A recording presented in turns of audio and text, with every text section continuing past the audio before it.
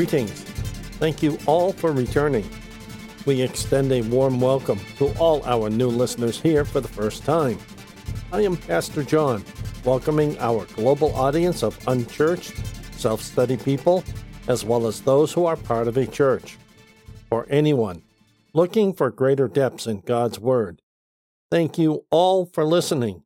May you all be blessed of God. Last week, the question was asked, how are we declared righteous?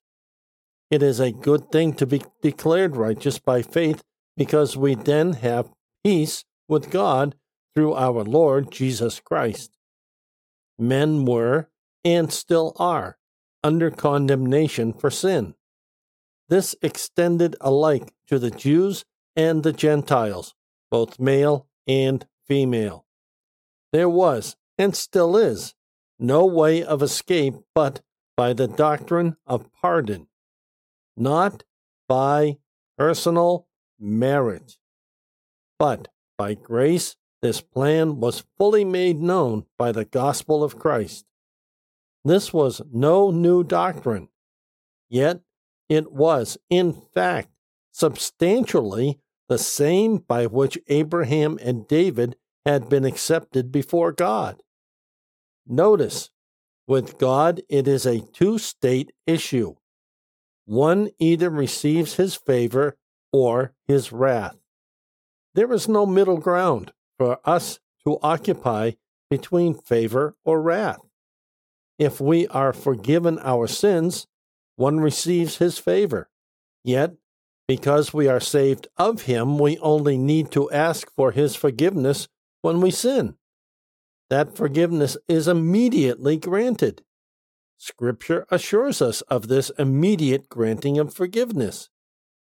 Peace is proclaimed in heaven between God and every. To find out more, listen to our previous episode titled The Expectation of Justification, Part-1, posted on February 18th. This week, our study is titled The Expectation of Justification, Part-2. Our scripture reads, Not only this, but we also rejoice in sufferings, knowing that suffering produces endurance, and endurance, character, and character, hope. And hope does not disappoint, because the love of God has been poured out in our hearts through the Holy Spirit who was given to us. From Romans chapter 5, verses 3 through 5. Again, please note, verses 3 and 4 are one sentence in my Bible. As a result, as we examine this passage, we will examine both halves of the sentence independently. For clarity, verse 3 reads, Not only this, but we also rejoice in sufferings, knowing that sufferings produce endurance, comma. We know that sufferings produce endurance? Verse 3 is written with a matter-of-fact means of speech, something that a reader or hearer of that day would understand. This firm understanding is why this comment is preceded with, We rejoice in sufferings. Notice that our sufferings not only produce endurance, our sufferings produce as well patience, steadfastness, gives us the power of waiting. Trouble makes us stronger, and suffering works perseverance. Clearly, if we desire stronger faith, these are the means by which we will obtain that stronger faith that we hopefully desire as well as need.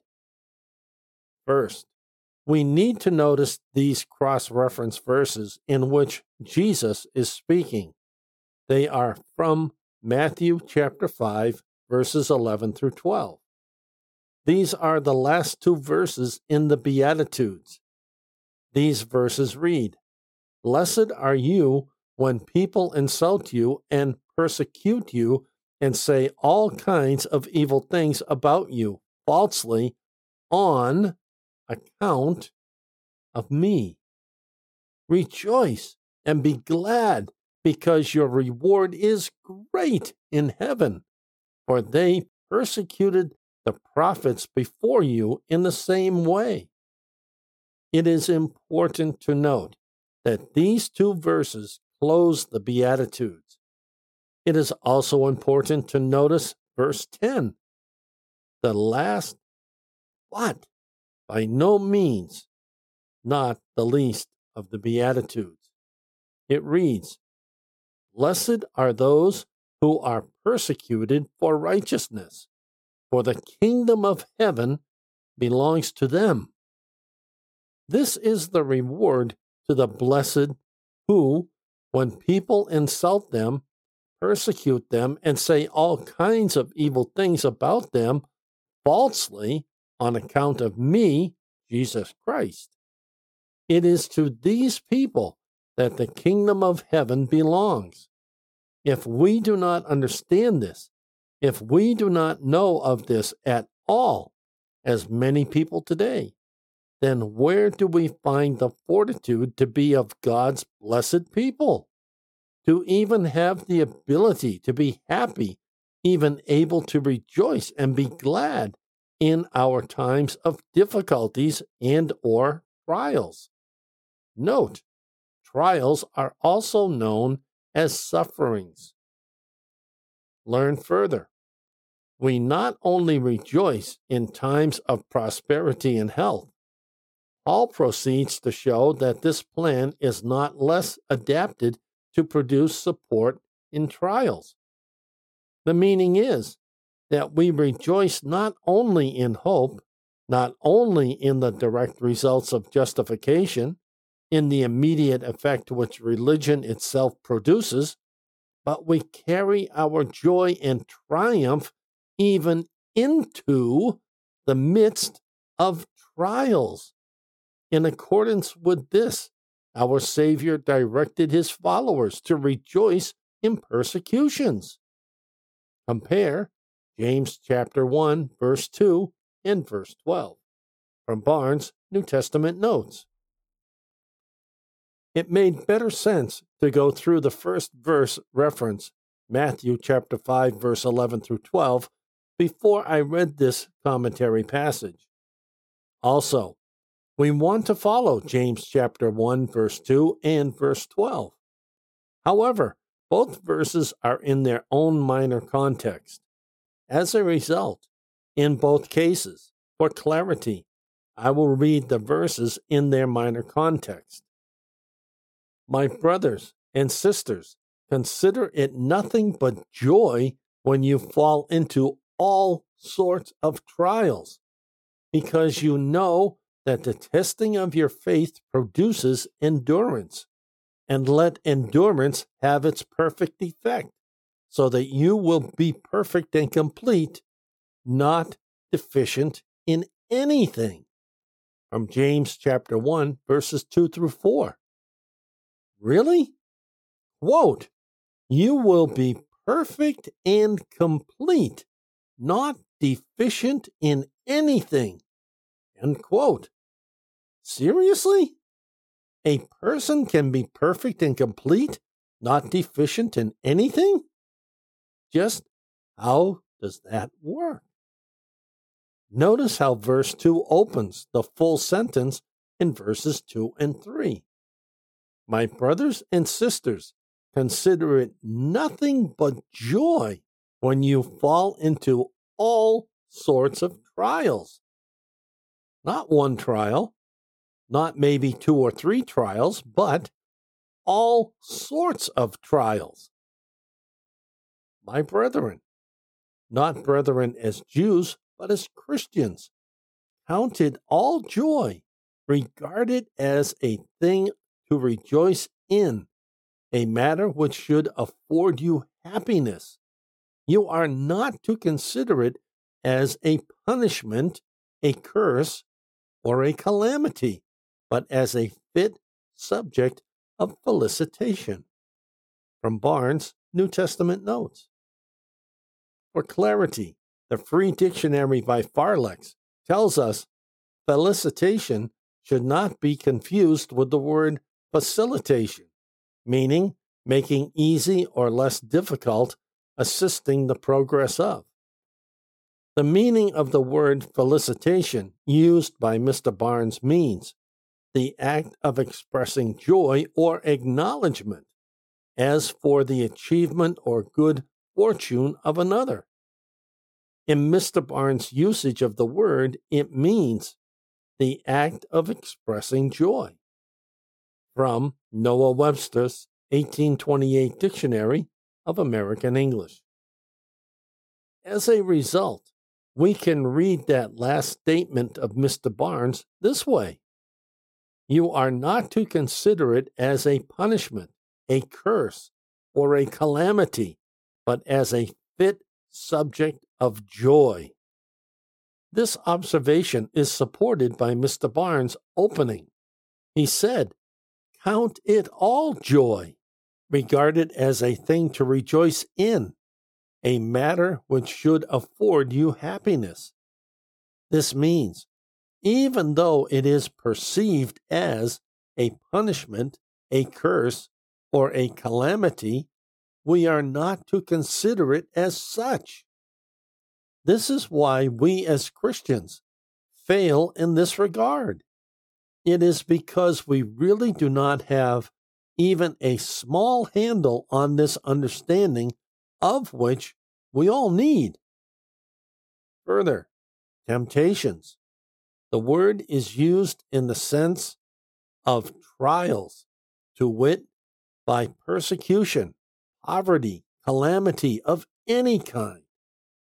These cannot be said to be direct inducements or allurements to sin, but they try the faith, and they show whether he who is tried is disposed to adhere to his faith in God, or whether he will apostatize.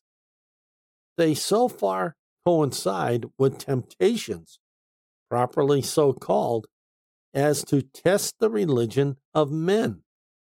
They differ from temptations, properly so called, in that they are not brought before the mind for express purpose of inducing men to sin.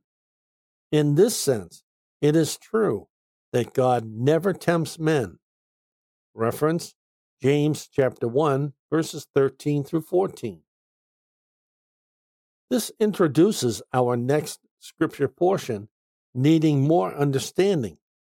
In this case, too, I will read the minor context of James chapter 1, verses 13 through 16, which reads, "Let no one say when he is tempted, I am tempted by God. For God cannot be tempted by evil, and he himself tempts no one. But each one is tempted when he is lured and enticed by his own desires. Then when desire conceives, it gives birth to sin. And when sin is full grown, it gives birth to death. Do not be led astray, my dear brothers and sisters. Notice what verse 13 is telling us. Let no man say when he is tempted, I am tempted of God. The apostle here seems to have had his eye on whatever there was in trial of any kind to induce us to commit sin, whether by complaining, by murmuring, by apostasy, or by yielding to sin. So far as that was concerned, he said that no one should charge it on God. He did nothing in any way with a view to induce men to do evil. That was only an incidental thing in the trial, and was no part of the divine purpose or design. The apostle felt evidently that there was greater danger from the general manner in which the word temptation was used, and from the perverse tendency of the heart, that it would be charged on God, that he so arranged these trials, and so influence the mind as to present inducements to sin. Against this, it was proper that an inspired apostle should bear his solemn testimony, so to guard the whole subject, as to show that whatever there was in any form of trial that could be regarded as an inducement or allurement to sin is not the thing which he contemplated in the arrangement and does not proceed from him. It has its origin in other cases. From Barnes, New Testament Notes. Our enemy, the devil, is the one who offers temptations to us. He never tells us to sin, since we are easily manipulated by what we see and hear in this regard. Furthermore, our feelings can be easily mixed into this. What we feel is a great manipulator in the cause to get us to sin. What we feel influences the heart and mind, as well as the heart and mind, deepening our feelings. This is the downward spiral that causes us to sin. One seems to think that by giving in, one's suffering or sufferings will somehow end. Yet it only gets worse when the regret of sinning comes and influences our feelings. Then our hearts and minds only worsen what we feel. Is this what is meant by apostasy? Is this full-blown apostasy or the doorway into it? Questions one should find their own answers. Digging deeper, apostasy means an abandonment of what one has professed, a total desertion or departure from one's faith or religion. From Noah Webster's 1828 Dictionary of American English. Further meanings of this word give meaning to political and medical issues. Yet, this fitting meaning of apostasy explains what is happening in people who apostatize their faith. Once you apostatize your faith, guilt severely hinders you from thinking that God will forgive you. God will forgive you because our Bible tells us He will. It is this very thing that, when forgiven, is as far as the east is from the west. Quoting, as far as the eastern horizon is from the west, so He removes the guilt of our rebellious actions from us. From Psalms 103, verse 12. The only requirement is that we sincerely ask Him to forgive us, and Psalms chapter 103, verse 12, tells us the result of how forgiveness is given to us by God. While there is considerably more to follow, we need to get back to our study. The second half of our full sentence in verse 4 reads, and endurance, character, and character, hope. Now, for clarity, I will read verses 3 and 4 so that this makes better sense. They read, not only this, but we also rejoice in sufferings, knowing that sufferings produce endurance, and endurance, character, and character, hope. As you can see, there is a building that goes on in our life if we are committed to God and saved by Jesus Christ. Our endurance increases and helps build character. Our character also is built, which builds our hope. Right away, this should make it an obvious thing that we are not born with sound endurance, character, and hope. These need to be built in us over time, not all at once in an instant. And patience, experience. Patient endurance of trial produces experience. The word rendered experience means trial, testing, or that thorough examination by which we ascertain the quality or nature of a thing, as when we test a metal by fire, or in any other way to ascertain that it is genuine.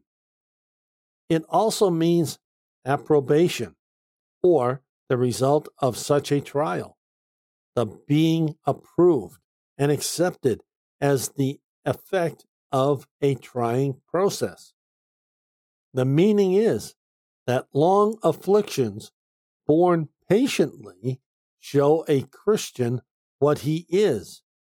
They test his religion and prove that it is genuine.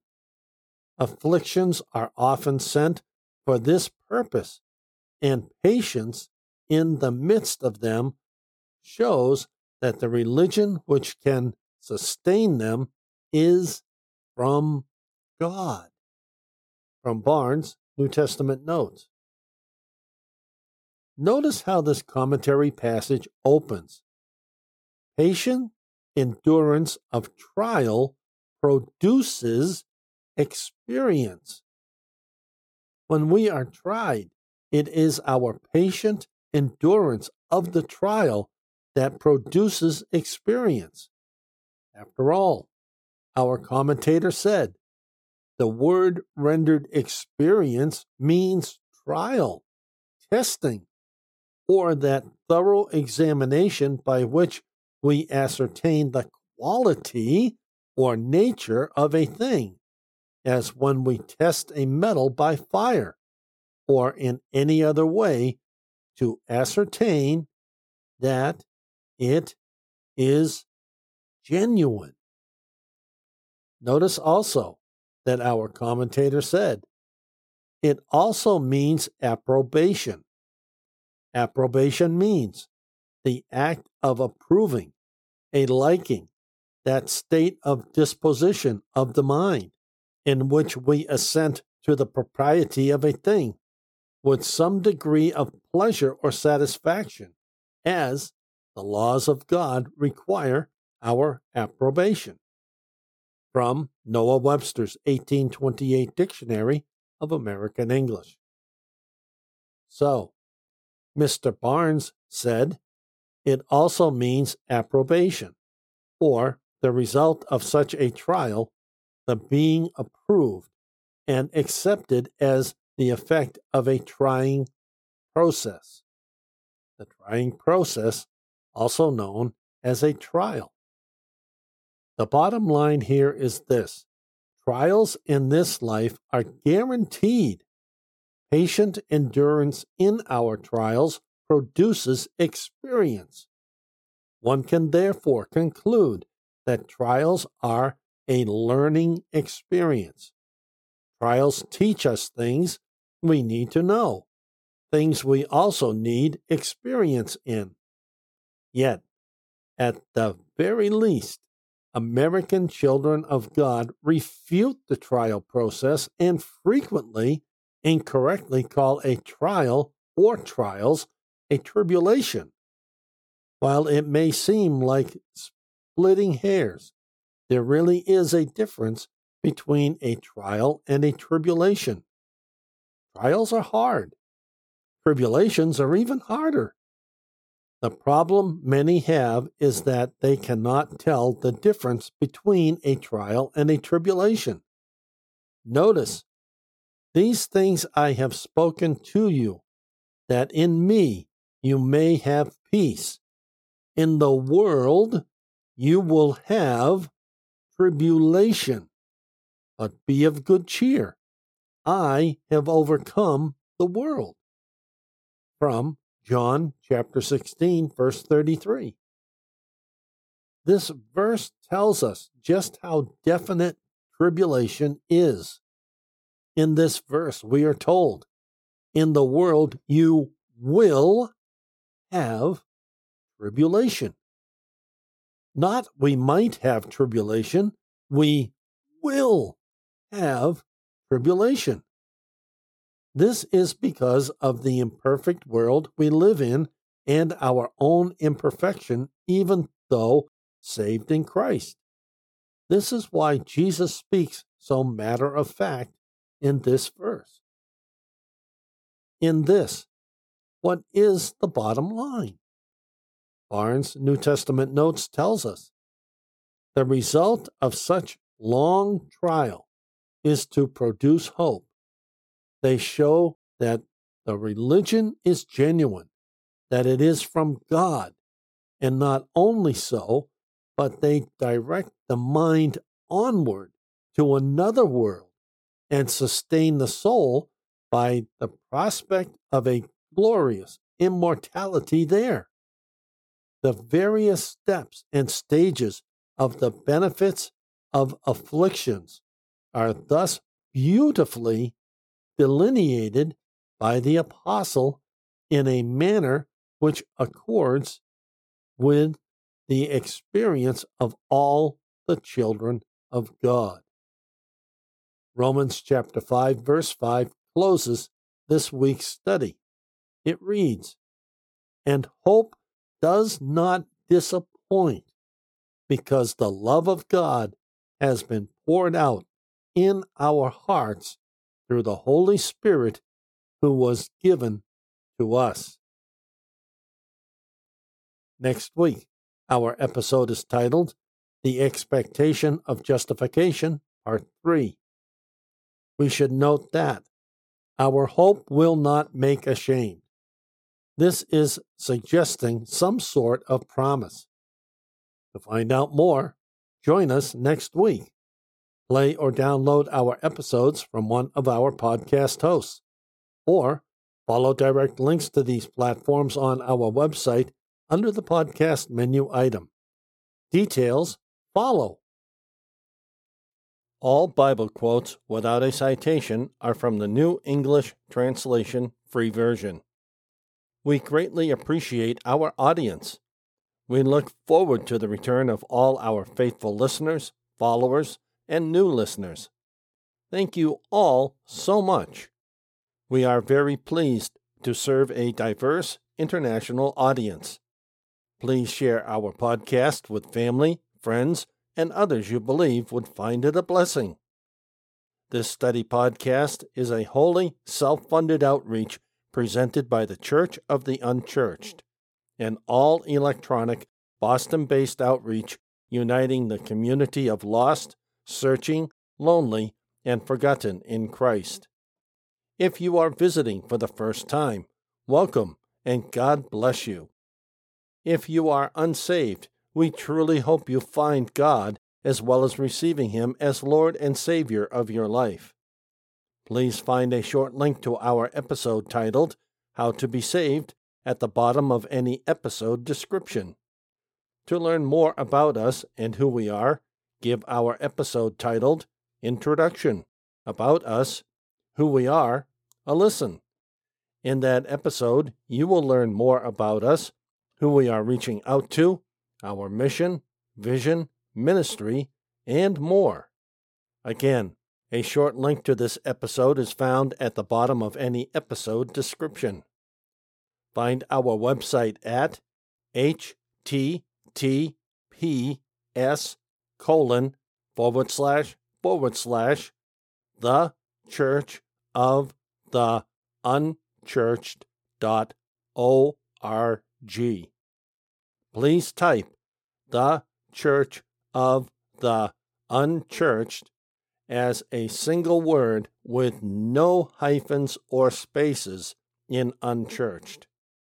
Also, because we are on a very secure European server, be sure you type the lead https://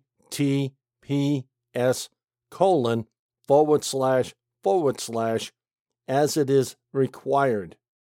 Be sure you include it in any bookmark you make. This will prevent security load errors. Our site is mobile, tablet, and desktop compliant. Our site also has links to many of our podcast platforms under the podcast menu item. We are found on podcast platforms like iTunes, Google Podcasts, Amazon Podcasts, and Spotify, to name a few. We refresh all our feeds with every weekly episode upload on Sundays, East Coast Time, USA. These sites update our feed within 24 hours of our refresh. Our RSS feed is syndicated on many popular podcast RSS feed platforms. Find us on a preferred platform to follow us as we continue to grow. For I am sure that neither death, nor life, nor angels, nor rulers, nor things present, nor things to come, nor powers, nor height, nor depth, nor anything else in all creation will be able to separate us from the love of God in Christ Jesus our Lord. Romans chapter 8, verses 38 through 39. Until next week, this is Pastor John for the Church of the Unchurched.